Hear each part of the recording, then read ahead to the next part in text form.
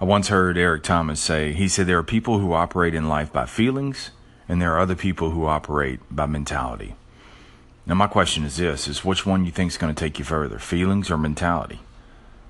See, when you hear the words inspiration, I mean, we hear that all the time. We hear the words inspiration is thrown everywhere. And every now and then you hear the word aspiration.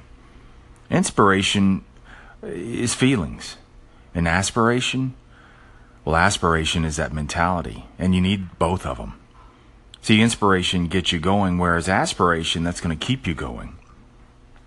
Aspiration is the wood that's thrown on top of the smoldering embers. And once that wood gets thrown on there, that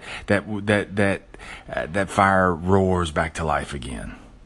So you're inspired. You're inspired by a new year, a new month, new relationship, new debt consolidation plan, new trainer, new position, new saving strategy, new meal plan, new. It's new. So of course you're inspired. If it wouldn't have been new, something invigorating, something promising, you wouldn't have switched to this plan anyway, would you? But inspiration only goes so far. It only goes so far because it's only new for so long. And then what happens? It becomes familiar. It becomes cumbersome, tedious, monotonous, boring. And then you quit. Uninspired, you skip a day. And what happens is it leads to weeks of complacency, months of doubt, and years of regret. See, when things slow down, when things tarnish, when things become unhinged, tested, unbolted, that's when you got to reach up. Not fall back. You got to reach up for aspiration. See, that's that mentality.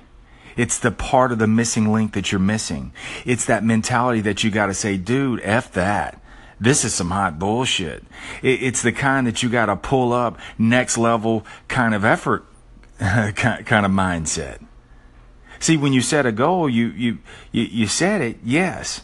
You set it because it's exciting. And the thought of weighing less and saving, having, being more, man, this is all exhilarating. But that inspirational goal needs another component to it, and that's the aspirational part of it. Because what you gotta have this mentality. And this mentality has to have some components to it also. See, aspirational needs to be, it's got to be real, it's got to be flexible, and it's got to factor in imperfect, man. Because you're going to grow tired. You're not going to feel like it. It's going to be too hot, too cold, too windy, too rainy, too early. The month was short. You didn't have a chance to go to the store, so you stopped at Raising Cane's, and your boo was straight tripping. See, that aspirational, that mentality part of it, you got to keep going. And that's the thing that you got to remember is you got to stay flexible because things aren't going to be perfect. Your mind is flexible, is pliable, is shapeable, so why are your actions so rigid? It can't be. Easier said than done, yes. But you got to be like that of a river, man. You got to flow with things as they come and go. The past is gone, the future is unknown, and the only thing you can do is set about writing today. No, it won't be perfect. It's not supposed to be, but it's real and it's now, so deal with it. See, as we said in episode number 96, focus on the day after imperfect.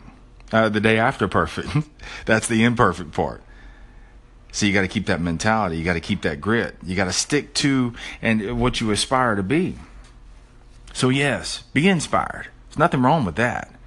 But when the wheels start getting a little shaky, when they start wobbling and you feel like giving up, you got to have that aspirational component to go along with it.